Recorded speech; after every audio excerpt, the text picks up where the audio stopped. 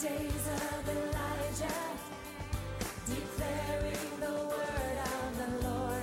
Welcome to Love's Last Call with Evangelist Carol Ann of Agape Light Ministries. Please open your hearts to hear an anointed message that will encourage and empower you to walk in the love and light of God's Word.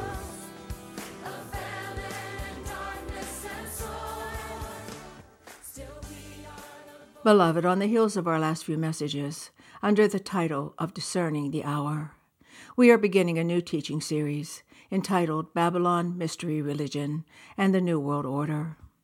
This will be a continuation of some of the vital information we have been sharing regarding the signs of the times, as well as highlighting the various groups that are working diligently to promote the one world religious, governmental, and economic system, which will serve the Antichrist in his eventual global reign.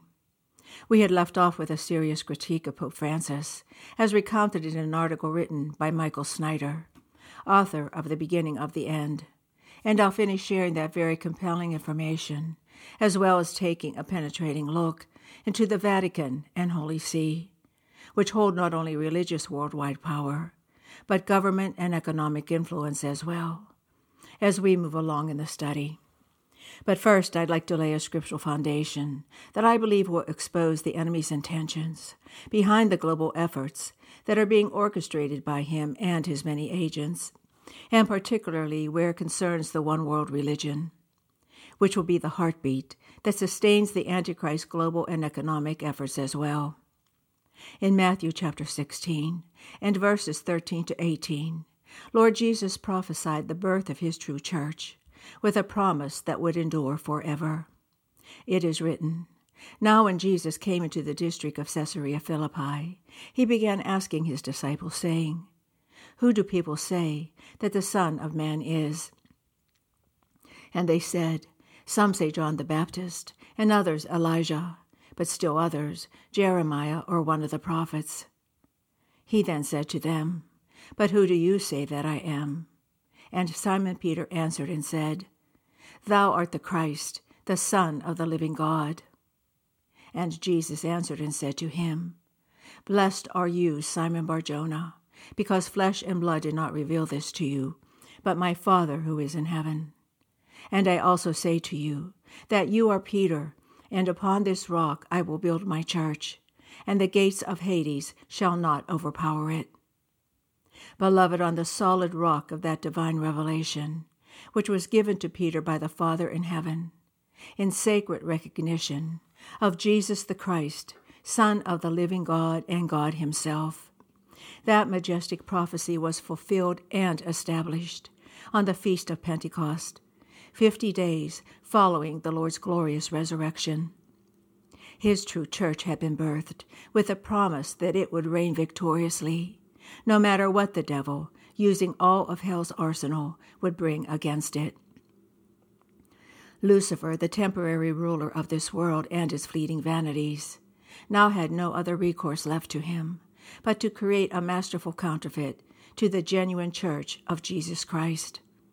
He would do this by melding just enough of what would mimic truth, while integrating pagan and occult substance as well. He had worked long and hard in his creations of false ways, building up to this moment, because his greatest counterfeit had to be perfect. He had to make it so close to the original that it would convince even some of the elect.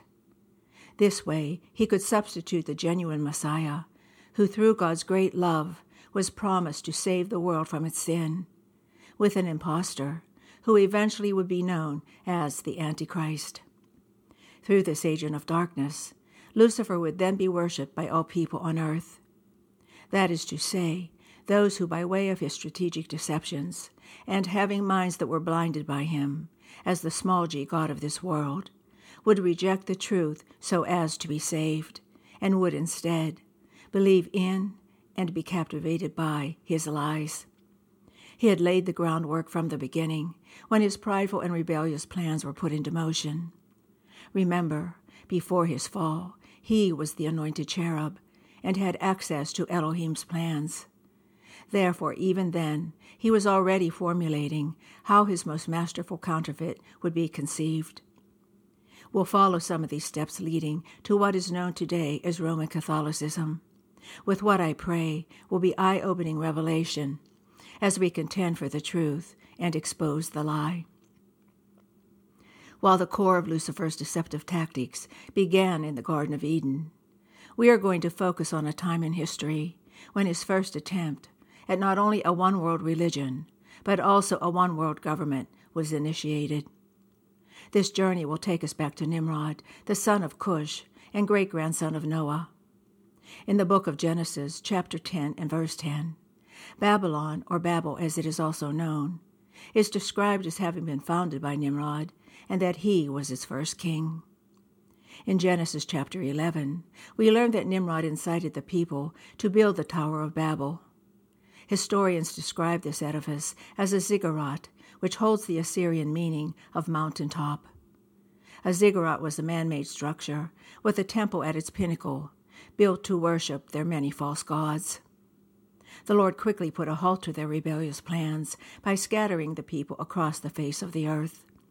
However, the Babylonian pagan beliefs that had been propagated by Nimrod were taken with the people who had adopted them. The heart of this pagan belief system was centered on the mother-child worship, which was instituted by Queen Semiramis, who was not only Nimrod's wife, but his mother as well. This incestuous partnering holds much natural symbolism to the spiritual perversions that would be held at the root of the masterful counterfeit that would eventually become Roman Catholicism. Following the death of Nimrod, Queen Semiramis claimed that her husband had become the sun god and that he was to be worshipped. Additionally, she claimed that as the sun god, Nimrod used his sun rays to miraculously inseminate her with a child who she named Tammuz. In this blasphemous and made-up lie, we see a perverted counterfeiting of the miraculous conception of Jesus Christ, who was conceived by the Holy Spirit in Mary's womb. And as the Babylonian people were scattered throughout the world, they took with them the idea that Semiramis had miraculously conceived and given birth to Nimrod, whom they believed had been reincarnated as Tammuz, and that he had returned as Savior to the world. Thus, all over the earth, men began to worship a divine mother and godchild long before the birth of Christ. But it was the mother, and not the son, who received the highest honors and praise. This impostor of the real Mary, revealed in the Holy Scriptures, appeared in different ways and is called by different names. The Chinese called her Xingmu. The Germans worshipped her as Hertha. The Scandinavians worshipped her as Sisa. And in India, she was known as Indrani. But although she continues to manifest herself in many forms, even up unto today, she is always the same spirit manifestation of Semiramis.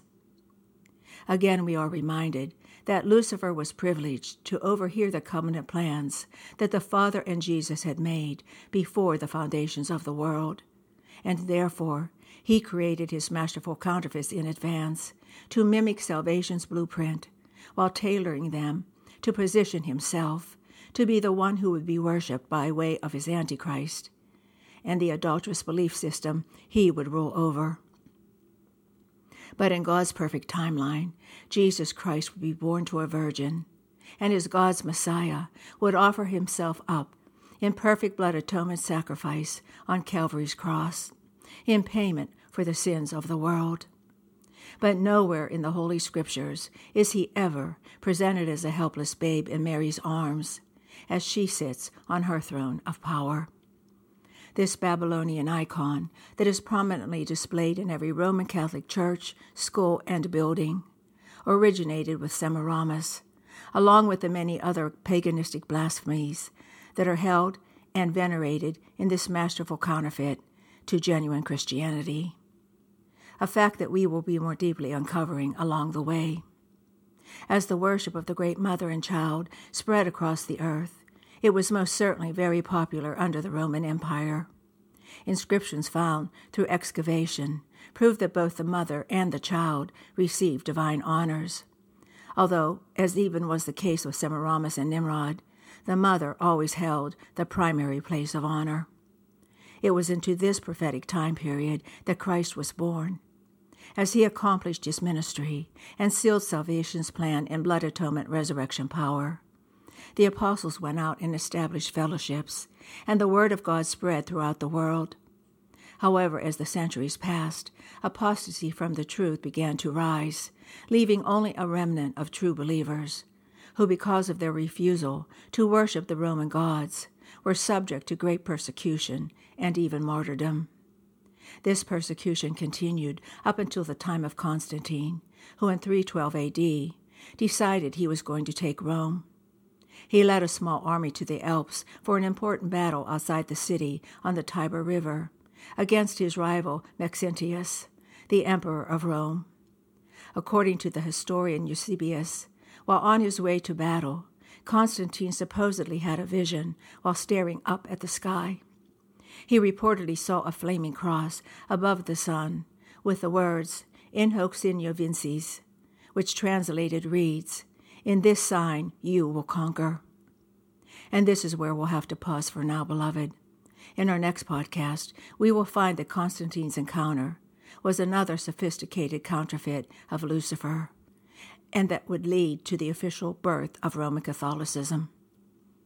I will only add here that while much of the information that is being revealed might be shocking to some and even unbelievable, please search it out for yourself with the Holy Spirit's help and leading, for truly it is a matter of life or death, and is a labor of love on my part. Jesus himself declared that, You shall know the truth, and the truth shall set you free. And, as always, beloved, I bid you his agape.